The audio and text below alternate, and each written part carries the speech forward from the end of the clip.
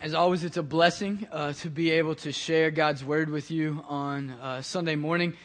Jeff is spending the weekend with his family, specifically his dad, just spending some time there in Virginia with him and just enjoying that. And that gives me the opportunity to be able to share with you. Over the past few weeks, if you've been here through this series of I Want to Be Where the Rain Ends, you know that Jeff has a tendency to keep bringing in these characters from Scripture that you may never have heard of, and that have these small stories but very impactful and influential stories in the kingdom of God and in the history of God's Word. But yet you may have gone, I didn't even know that story existed. When I was asked to speak on this date, I was looking at the calendar thinking, am I going to be part of the Where the Rain Ends series, or will I be the next series? Because if I'm part of the Where the Rain Ends series, I have this competitive nature inside of me that says, I have to find someone who has been so hidden in Scripture to teach on in order to make sure that everyone knows, like, I can find, these small characters too. So then I prayed through that unhealthy thought and thought, who do I really want to teach on today? God, who are you telling me to talk about? And from the time I took an Old Testament history class in college until now, I've had this connection or encouragement from this Old Testament character. His name is Shamgar. Everybody good with Shamgar? You know the story of Shamgar? Yeah? No? Okay, good.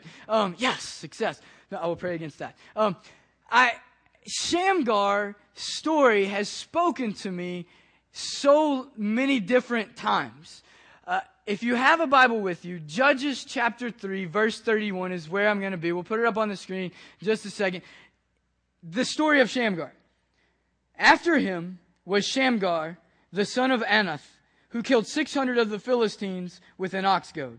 And he also saved Israel. That's all we got. It's going to be a short church service this morning. We've got one verse in Scripture about Shamgar. We have this guy who has an ox goad and some Philistines and some jujitsu skills or something to that effect, that he wipes out 600 Philistines.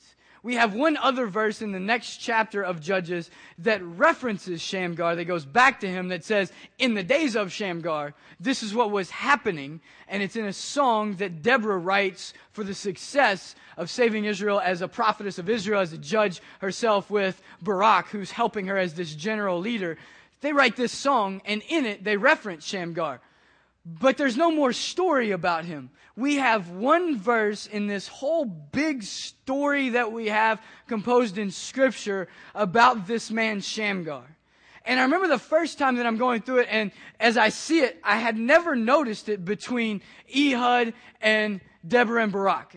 I hadn't really noticed this verse in the middle. And in the middle of this class, our professor just merely references it. And he's like, and then there was Shamgar who, killed 600 guys with an ox goad. And I'm like, and there was? I didn't really, no one taught me that on flannel graph in Sunday school when I was growing up. We didn't have Shamgar and the ox goad. We had Ehud, the left-handed, in junior high. That was like the junior high story to tell because it involves a sword, a really obese guy, and a bathroom.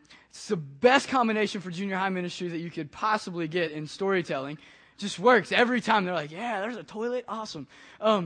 And they remember it. So you've got that, and then you have the first Got Milk commercial on the other side. You get a glass of warm milk, and you're allowed to drive a tent peg in the side of a guy's head. That's Deborah and Barak's story on the other side of it. You have those two, and I was very familiar with those two stories growing up. And then down the line in Gideon and Samson and all of these judges. But I didn't know Shamgar. And I look at the verse, this one verse of Shamgar, and the question that kind of stuck with me was, if this is God's story and it's ultimately about him, would I be okay with just one verse about me? In all that I've experienced in life, would I be all right if all that he had to say about me was one sentence? Would all that you get from God, standing in front of his throne in heaven, the beginning of all the awe and the atmosphere is like, oh, this is great. Okay, what do you have to say about me, God? Was I good? Because I think we kind of want to know. we've kind of got something inside of us that has this thing with our dad in heaven that says, I want to know that he's pleased with me. What would you say about me, God? And he's like, he stood with an ox goad and killed 600 Philistines and saved Israel. And that's all I got. And then there was Deborah and Barak. Is that what you want next? Oh, what else about me? Like, I was here several years. Like, don't I get more than a sentence? No. It's a pretty cool sentence. Don't you remember that day? Like, you were all over that battle. Like 600. It was you. 600. And a staff. Don't you remember that? Isn't that enough? Yeah, that was good. But can I have some more? I think when we stand before God on a daily basis, we have a tendency to ask for more about us in His story than just a sentence. We have a tendency to make the story about us, and that tends for us to start writing chapters about our lives instead of wondering or praying toward or meditating on or preparing ourselves for maybe the one sentence that God has for us in His story. We make our lives so important that we write books bigger than Bibles about our lives instead of diving on a daily basis into this word in order to engage in that story. We write our biographies, our memoirs, our blogs, our journals, our lives, and we don't have time for this because the story that we've began to write has become about us. And for a lot of us, if we want to be where the rain ends, if we want to be out of a lot of the frustration, confusion, desperation in our lives, a lot of the pain and suffering that we experience, we put ourselves into or we engage in and fail forward with because we write it as if the story was about us and that we were the central character. And most of the time when we're writing our own stories, we end up getting dumped on more than we end up succeeding. One story of defeating 600 of the enemy of God in a moment would be so powerful and overwhelming compared to most of the stories that we're allowing ourselves to write on our own in life. But we're so saturated as a main character in the story, and we keep reading our own lives that we think, okay, next chapter's got to be better. I've got to write something better than this. There's got to be a success story in here. There's got to be a happy ending. I've got to write myself to that conclusion. And God's saying, wait a minute, why don't you take a break? It's my story. Why don't you let me write you in where I want you to be, and then we'll move forward. But when we make the story about us, we end up in more tragedy than when we let God write the story. I like to go on a vacation every year, spend about 2 weeks away. The first week, my wife's family goes with us. So her parents, her brother, wife, and child spend the first week of vacation. The second week is for just our smaller group. Most every year for the last 10 or so years, we've all gone to Disney World. We just migrate into the world of Mickey Mouse for a couple of weeks. I have to have control of just about everything in my life. I'm working on it. But I have a tendency on vacation to only be able to be at peace when I know there's a plan. If there is no plan, I just kind of like go nuts because then we could do anything and then we end up doing nothing and then you end up wasting a day and then you've wasted money and then you've wasted travel and we should have just stayed home. You know that conclusion? Maybe some of you are like me and you're weird. Welcome to the weirdness. And so I have to plan it out and say, we're going to do this day, this day, this day. Now, if there's adaptations, I believe in the Holy Spirit. The Holy Spirit can change the day even on vacation. So if the Spirit wants to move us in a different direction than the plan, okay. But here's a plan. And so on one day, we're in Disney World a couple of years ago, and we wanted to take the kids to a breakfast where they could meet characters. One, so that they could meet characters. Two, I wanted an all-you-can-eat buffet because that's vacation. And so we're sitting down and we eat, and as we're finishing up eating, it starts to rain outside, and I hear it, and I'm thinking, okay, we're probably going to need to change this game plan a little bit. And I look at Sarah and say, we should probably take the boat to the park because the boat is covered. Otherwise, if we walk on this walkway, then we're going to get drenched. So let's take the boat, we'll go to the park, and then we'll do this and this inside the park because it's inside and we'll be able to stay dry. Okay, my game plan got changed. Holy Spirit comes in, we change it up, and we just make something happen. And so we're looking around the table saying, here's what we should do. We should go to the boat, and then we should go to the park. And Sarah's brother Tim and his family are there, and they're leaving to come home later on that day. So he's like, yeah, but we've got the van here. And I'm kind of like, well, you could leave the van in the parking lot of this restaurant and then take the boat and stay dry and go with us to the park, and then we'll be in the park, and then you can come back. Your van's right here. You take off to the airport. It would work. He's like, no, I want to go ahead and have the van in the parking lot of the park. And I'm like, okay, you can have your plan. Holy Spirit, you can work. That's cool. But I'm right, you're wrong. But you can do your own way. That's the way my mind thinks, because that's just the way my mind thinks. And so I'm like, all right, this is okay. So the problem was Tim wasn't driving the van. Sarah's dad was driving the van. So now the whole group, except for the three of us, me, Sarah, and Sonny, have to go in the van to go into the parking lot to go into the park. We get on the boat, go across, it starts to rain outside, and it starts to rain kind of harder, and we're like, oh, it's raining really hard. So we all get rain jackets on, get the umbrellas out, come out, go into the park. We're staying relatively dry even though it's raining. We know what to do. We go inside. We go inside and see a show. We come out of the show, and I'm like, where is your family? Sarah's like, I don't know. They should be here by now. Let me call them. So she calls, and Sarah's dad picks up the phone, and he is laughing hysterically. And Sarah's dad doesn't always laugh hysterically. It takes really momentous things to get him externally laughing.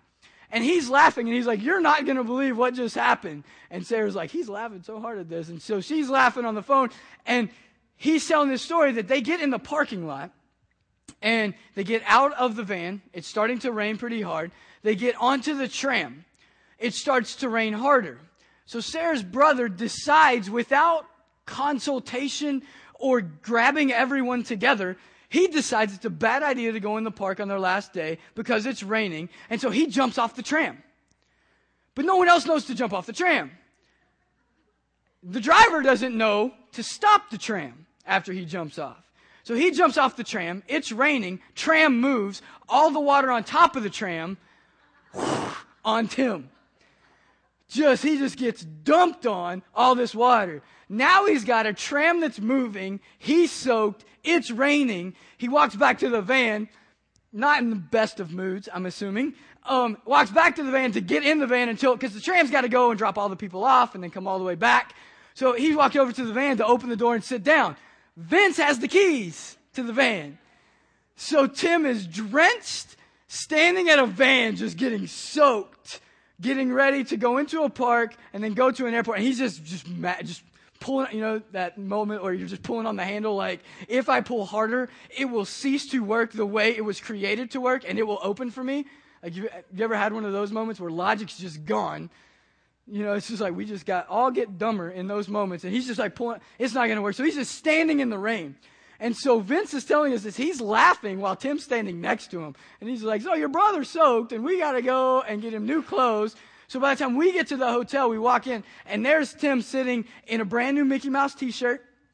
This is a 30-something-year-old man who, just shadows me. He's so much taller and just built bigger than I am. And he's Mickey t-shirt and Mickey Crocs. And I'm looking at him like, you're awesome. Like, you've just made my vacation. Because he's just sitting here, just kind of hunched over, all defeated, like, yeah, I should have stayed on the tram. Because he's now doesn't get to go into the park, doesn't get to have those last few moments of, the happiest place on earth. Instead, he's like, I hate Disney. Disney didn't push you out of the tram into the rain. You jumped because the story became about you for a moment, but probably with good intentions. He's jumping out. As parents, you may have done this. You jump out, you're like, man, it's raining. We should probably change the game plan. We should probably do this because this isn't going to be fun anymore. You come to a conclusion of what's best for your family. You go and you move on it and you start it and your kids don't have any fun. And you turn around and you're like, why aren't you having any fun? I paid extra money so that we could do this. And they're like, we never really wanted to do this. Well, do you know how much I sacrificed for you? No, because you just did it. You didn't even invite us to be part of the conversation. And you want us just to be happy because you're out of your mind trying to come up with we just wanted to hang out with you, and you've gone nuts and wasted the budget, and now the credit card's over, and you're taking it out on me. You know those moments? You're like, stop talking. This hurts. That's when we're writing the story about us. Those small moments of life that then build into bigger moments of life, that then get into bigger moments of life. That we start with the small things and we make them so much about us in the moment that we end up getting dumped on. The water comes rolling off from a place that we didn't expect, and now we're not just standing in the rain. We're saturated. We're soaked. And then that leads into frustration, anger, resentment, hurt, all those other places that we end up going. Simply because we make the story about us on a regular basis. In the book of Judges, the nation of Israel decided to make the story about them. They had been delivered from Egypt. Moses led them through the wilderness. He dies on the edge of the promised land. Joshua, his disciple, steps up as leader of the nation of Israel. He gives a vision statement for this nation. You can choose to serve who you want to serve now. But as for me and my house, we will serve the Lord. If you're coming with me, we're serving God. If you're following this direction, we're going with Him. And the nation begins to follow, and they see amazing things happen. Walls fall around cities, victory in the places that they are moving into this promised land, and they begin to take their spot in this beautiful land of milk and honey that God has provided for them. Nations choose to stand against them and say, no, you can't come in here. We're not going to share our land with you. They fight. Israel wins. Israel stands up when they were willing to follow God. Joshua is leading them to Him. He's following with all of his heart toward this vision. We'll be God's people. They make a mistake and they screw it up. He stops, turns around, they repent, they move forward again. Always pushing forward to God. Joshua makes sure that the story stays about him. But then, Joshua dies. And after Joshua dies, the nation of Israel, like so many of us do, when we leave our mentors, when we leave our homes, when our spiritual guides are removed from our life, we go test out the world. The nation of Israel starts testing the idols, starts testing the gods of the world. Maybe we would like that better. We've been watching that for a while, but Joshua wouldn't let us taste that. So now we're going to taste it. God wouldn't let us in it, but that God and Joshua, okay, we can do whatever we want now. And they begin to worship the gods of the world. And God, Yahweh God, makes a very key decision in that moment. He says, I'm not going to remove all the other nations from the promised land. I was going to have you have this land by yourself. But because when I'm not leading you, when you won't let me lead you, you decide to go follow the world. You need them here because you need them to beat you up so that you'll beg for me. And if they're not here, you'll satisfy yourselves and you won't ever know me. So I've got to leave them here so that you can know me. I don't want to, but I have to. I'm not really excited about this season of war you're going to be in, but that's what it's going to take because you won't willingly follow me. You won't just let it be me and you and the rest of eternity. So, off to war they went, and God began to raise up judges. Every time Israel would cry out for a Savior after being enslaved by a nation, they would cry out, save us. And Othniel was the first, then Ehud, and then we have Shamgar. And he gets one verse. The stories between him are huge. I learned them in Sunday school. I've heard pastors preach on them. Books are written on them. Plays are done with those characters.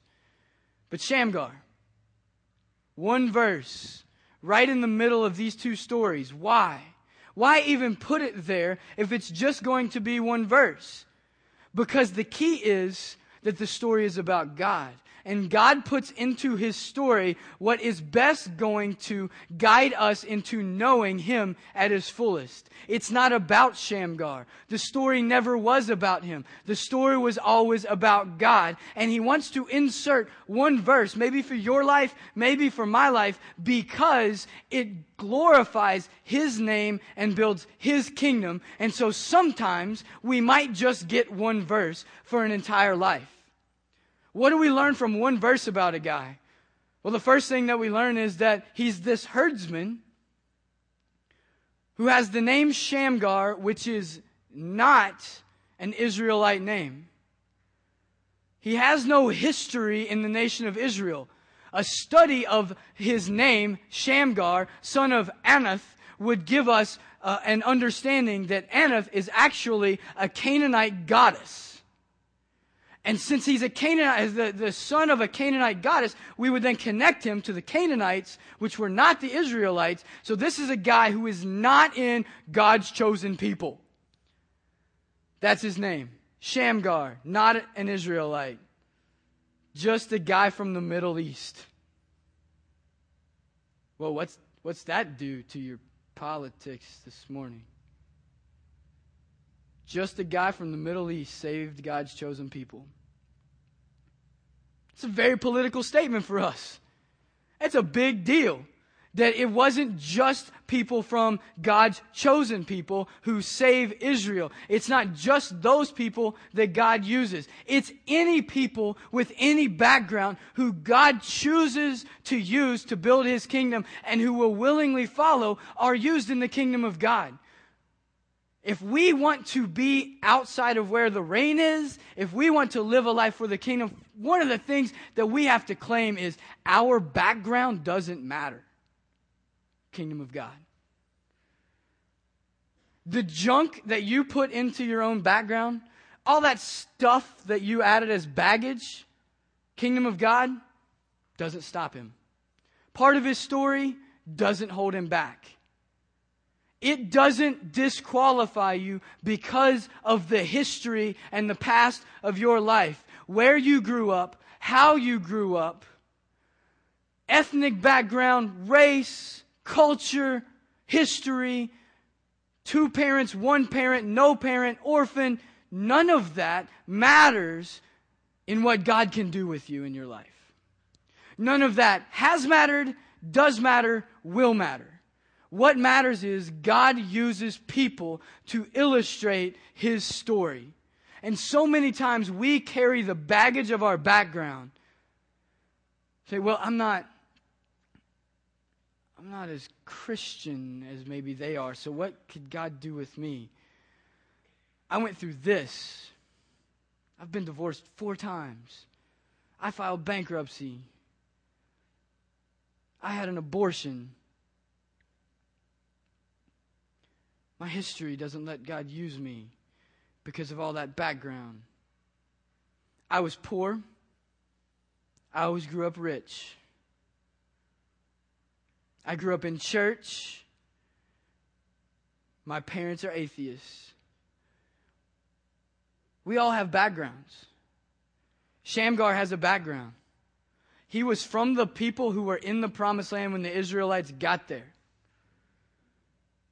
He was from the nation that would be standing up against them from the very beginning of the Israelites getting there.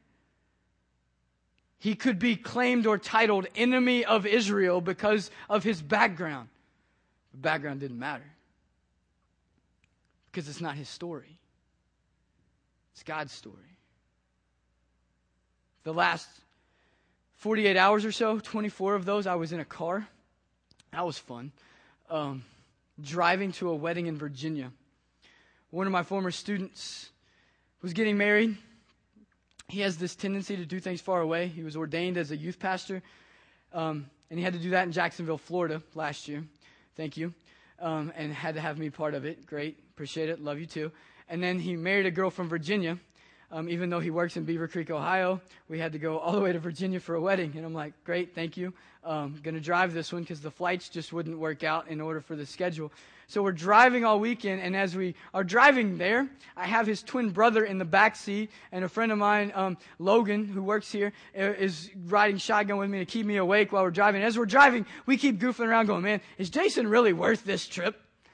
Like, is he really worth it? Like, we like the guy, but couldn't we have just, I could have gotten in a tux and he could have video chatted me into the stage and I would have just stood like this on the Mac that was on this. That would have been sweet. I could have heard everything and just, fake walked out, that bridesmaid, it would have been awesome. And we're joking back and forth. And then we get there and we see Jason and, hugs all around. We love this guy. He's fun. He's been part of our life for so long. And then we get to the rehearsal, and rehearsal goes well. And I'm like, oh, weddings are fun. This is great. There's like 5 pastors in the wedding party, so we're feeling bad for the pastors doing the message because we're like, man, if you screw this up, we're all going to judge you. Because that's just how pastors do things. We were trained that way. And so we finish the rehearsal. It goes well. We go to the rehearsal dinner, and we sit down at the rehearsal dinner, and Jason comes up to me, and everything, my whole perspective about the event just changed in a moment. He walks up, and he puts his hand on me, and he's like, hey, how's this go down? I'm like, what do you mean, how's what go down? He's like, the rehearsal dinner, like, how's it happen? I'm like, well, we get everybody into the room, sit them down, get the food, it's a buffet, get the food in here, and then we have, oh, that's what you're asking. When Jason was a junior in high school, his mom, who had severe arthritis, that was then in a car accident, who then got pneumonia over Thanksgiving, passed away. And a few months after that, his dad, who had left mom when she got arthritis because he's a punk and decided to become an alcoholic, had burned himself to the ground in a trailer because he was too drunk to remember that he lit a cigarette before he passed out, and he burned himself and died. And then a week later, Jason's cousin just finished a police academy, had a gun, shot his sister in the face. Jason didn't have family. So when he was asking, how's this thing go? He was asking, does my background matter?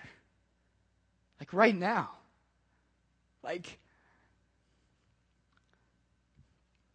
who stands up and says, I'm proud of my son.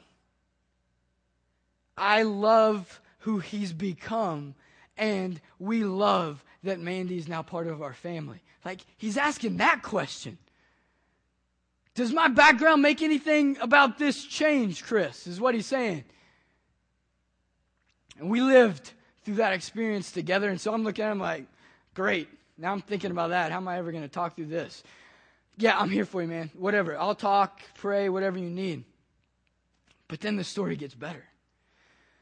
Because then he goes and sits next to Mandy, his fiance, and he comes back over to me and he's like, I'm going to have Dad pray. And I'm like, oh yeah, I'd forgotten about that part of the story. That after Jason graduated high school, 2 of my youth leaders from the church that we were in called him and said, come live with us. And it started as a roof and food. And by his wedding rehearsal, it was Dad. And so Dad stood up, talked about how proud of his son he was. And he prayed. And we ate, and we fellowshipped. And I just kind of sat and thought, man, if Jason had written this story about himself, he writes his background into every chapter for his future. God took my mom. I don't understand Father. Why would I serve him? Instead, he claimed the truth that his background didn't matter. And he's a youth pastor, married to an amazing woman, with parents who love him, who encourage him and feed into him spiritual fruit. And he grows the kingdom of God because the story isn't about him and his background didn't matter. And this weekend I was just thinking about that. Man, our backgrounds don't matter in the kingdom of God. Claim yours. Claim your background and stand on it as the foundation for God to be able to empower and use you to stand against the enemy that is coming at you. Whether it's 600, 6,000, an entire culture, or simply your boss at work. Stand on the truth that your background gives you the platform for God to speak His story in the moment and the place where you are. And then do the second thing that is in this one verse of Shamgar. Look at what's in your hand. Look at what you already have. We are such a culture that looks at what we have, looks at the problem in front of us, and then wishes we had something else. We will wake up Monday morning and wish for anyone but Carson Palmer to throw passes for our Bengals. If we're Browns fan, we will wish for any quarterback who can stay awake an entire game because they just keep getting knocked out. If we're a Steelers fan, well, we hate you, so please don't talk about it.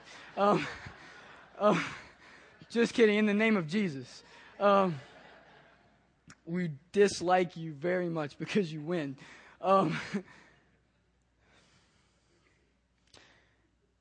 From sports to our jobs, to our kids, to our finances, to our cars, to our politics, to our health care, to our world, we see the problem, we look at what we have, and we debate what else we should have. We sit and talk about it until we lose. And then once we lose, we get up and talk about what we should have had in order to win. The church is getting beat up in culture, in the world, by evil forces that are pressing down on the gospel because most of us sit in church either bound by our background or unwilling to use what God has placed in our hand because we think we have to have something else. We're waiting on the church to teach us how to make a sword, and we've got a staff. And instead of fighting with the staff, we come to church and we sit in the seat every Sunday until Jeff teaches us how to make a sword. And then when he teaches us how to make a sword, then he's going to teach us how to fight. And then once he teaches us how to fight, we're going to go out and fight. And God's going, we don't have any swords.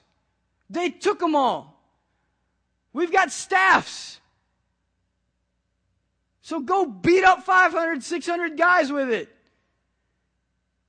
When we choose as individuals and as a church to use what God already has given us for His kingdom, we will change the world. We will do it. Because then in the moment, we'll pick up what we have, probably laugh at it. If you're Shamgar, you look at this ox goad that pushes these oxen around, you see 600 Philistines with shields and swords and armor, and you look and you're like, all right, let's go. Let's go do some work with this. This is humorous. Let's see how this works out. Well, that was fun. Jedi crazy tricks on these people. What you have in your life is enough to fight now. Don't believe the lie that another $50,000 a year and you'd be able to tithe. No, you wouldn't. You'd have more debt, more stuff, bigger house. You'd have bigger responsibilities. If you can't do it now, you won't do it with more. Do what God calls us to do with what you have now. You can be an amazing parent with what you have now. You can't put your kid in the room and go, okay, I'm going to go study on how to be a parent, and in 5 years I'm going to let you out. And I will know everything about how to parent you. But so many times we just kind of get stuck. The decisions get overwhelming. We're like, what? Wait a minute. If I had this. Sarah and I this week, we moved our 6-month-old from just milk to milk and cereal. And it was one of those, such a weird moment. That we're like, how much cereal? How many times a day? How do we know if she's actually getting enough? How do we know if she's getting too much? What's going to make her sick? Where's the manual? And there are some, but until I know, and Sarah even asked me the question, she was like, how did people do this? And I'm like, okay, let's take a step back from it. Our daughter's not going to come to us when she goes to college and says, Dad, if you had fed me cereal 3 times a day when I was 6 months old, I could be a brain surgeon, but now I can't because I only got 1 serving a day. And I'm like, that's just a stupid, okay, she'll eat. Feed her. Okay, let's dive in. But even simple things like we stop because we're like, well, I wish I had a manual. Well, I don't. So what do? I feed my daughter. If you don't have what you think you need, just go anyway. we have to claim the truth. What God put in our hand in that moment is what we can use to succeed in what is around us. Are you willing to use what God has given you now? Instead of blaming your ex-husband, blaming your wife, blaming your kid, blaming your boss, blaming the American government, blaming communism, socialism, whatever other ism that we want to blame. Instead of stagnating ourselves and blaming, are you willing to say, yes, that is an issue. I will use what I have now to fight it. I will not sit still. I will not wait. I will fight with what I have. And will you take it up? And will you surrender it to God? Say, here you go. I know, it's humorous. Who do we need to fight? Who's standing against your kingdom? Who needs saved? And Shamgar also saved Israel. Key phrase. Shamgar also saved Israel. Favorite thing about this verse, it's about Jesus. This verse is all about Jesus. Why is Shamgar in between Ehud and Deborah and Barak? Because there's only one true Savior that's eternal. Because every time Israel chose not to follow God, they had to send another judge to save them for that moment until they would then be freed, then choose to live against God again, and then they needed another guy to come in and fight. Moment by moment, Shamgar is one moment to save Israel against 600 Philistines in one moment. Some of the others we have 80 years, 40 years, 30 years. Shamgar, we don't even have that. And Shamgar also saved Israel. In like a moment, like right then when those 600 Philistines were standing against Israel, that's when Shamgar saved them. Because the next verse says, and after Ehud, we have Deborah and Barak. So these are in the same lifespan. It's not like he stood in the gap for hundreds of years and Shamgar protected this nation from sin and death and suffering. He didn't stand in a gap. He gave breathing room for a moment for a group of people who were still going to need a Savior. This verse is all about Jesus.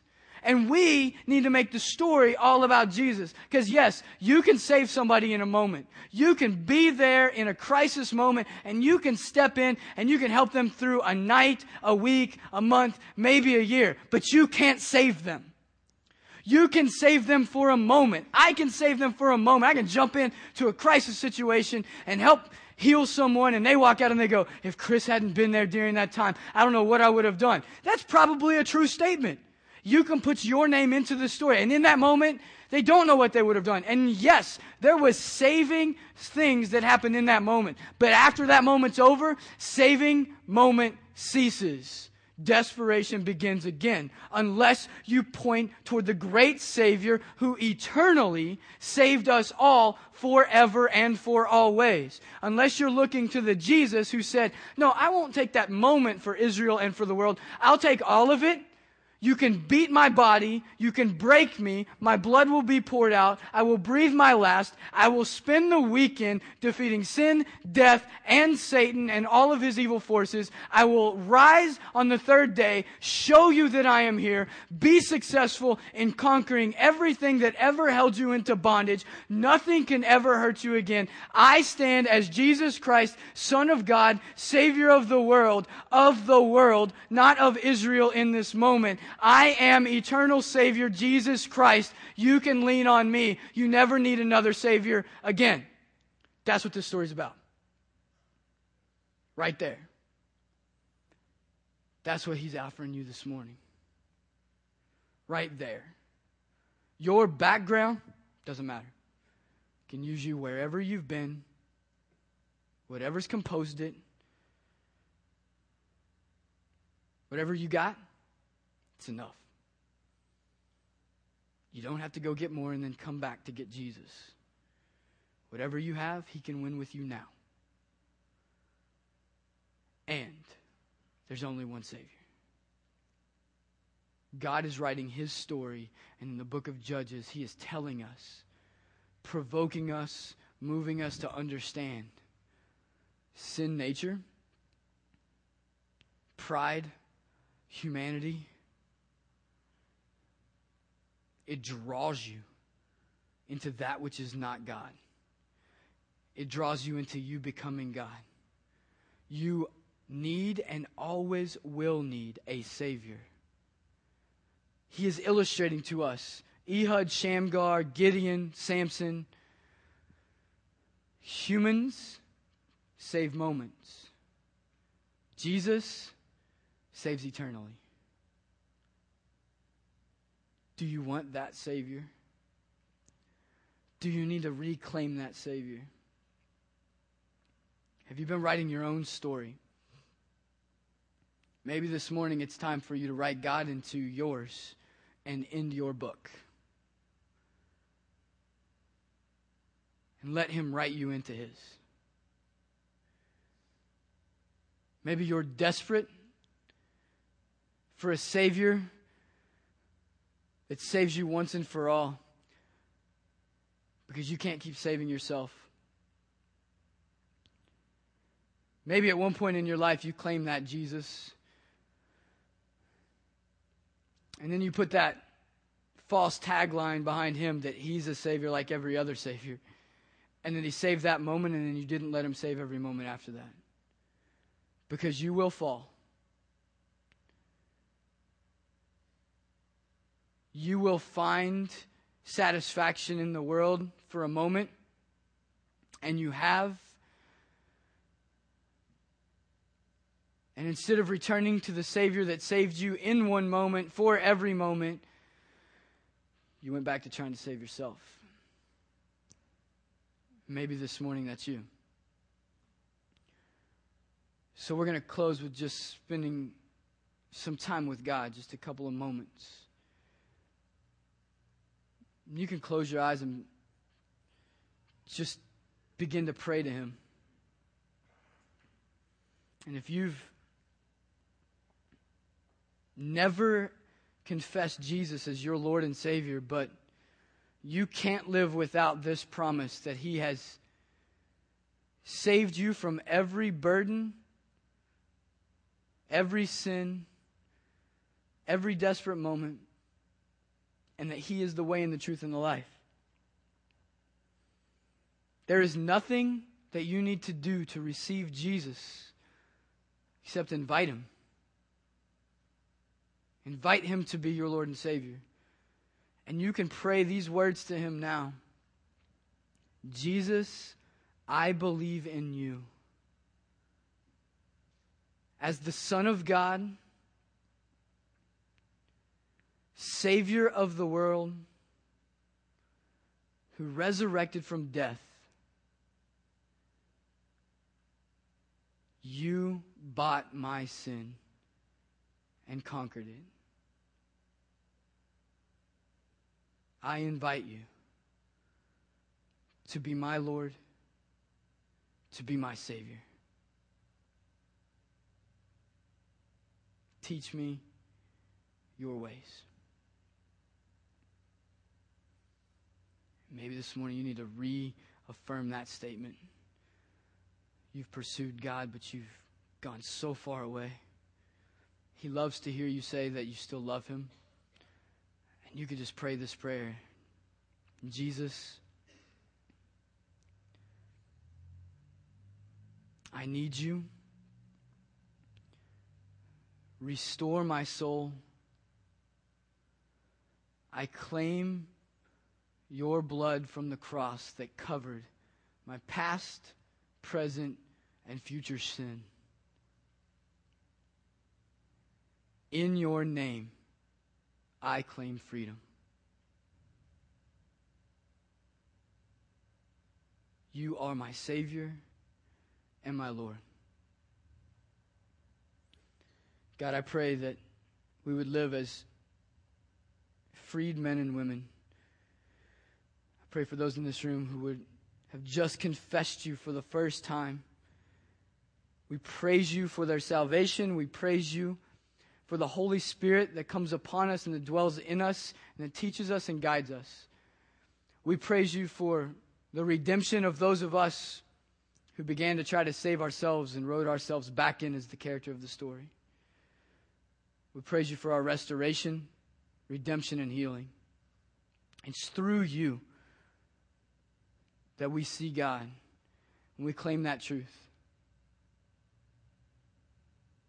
It's through your sacrifice, through your resurrection, that we pray this prayer. Amen. If you confess Jesus for the first time, that's not the end of your story. It's not the end of you being written into God's story. There's much more that we would love to share with you. So please connect with myself after the service, or contact us this week, because we have a lot we want to talk to you about, from baptism to discipleship. We have aspects of pursuing God that we want to unveil with you.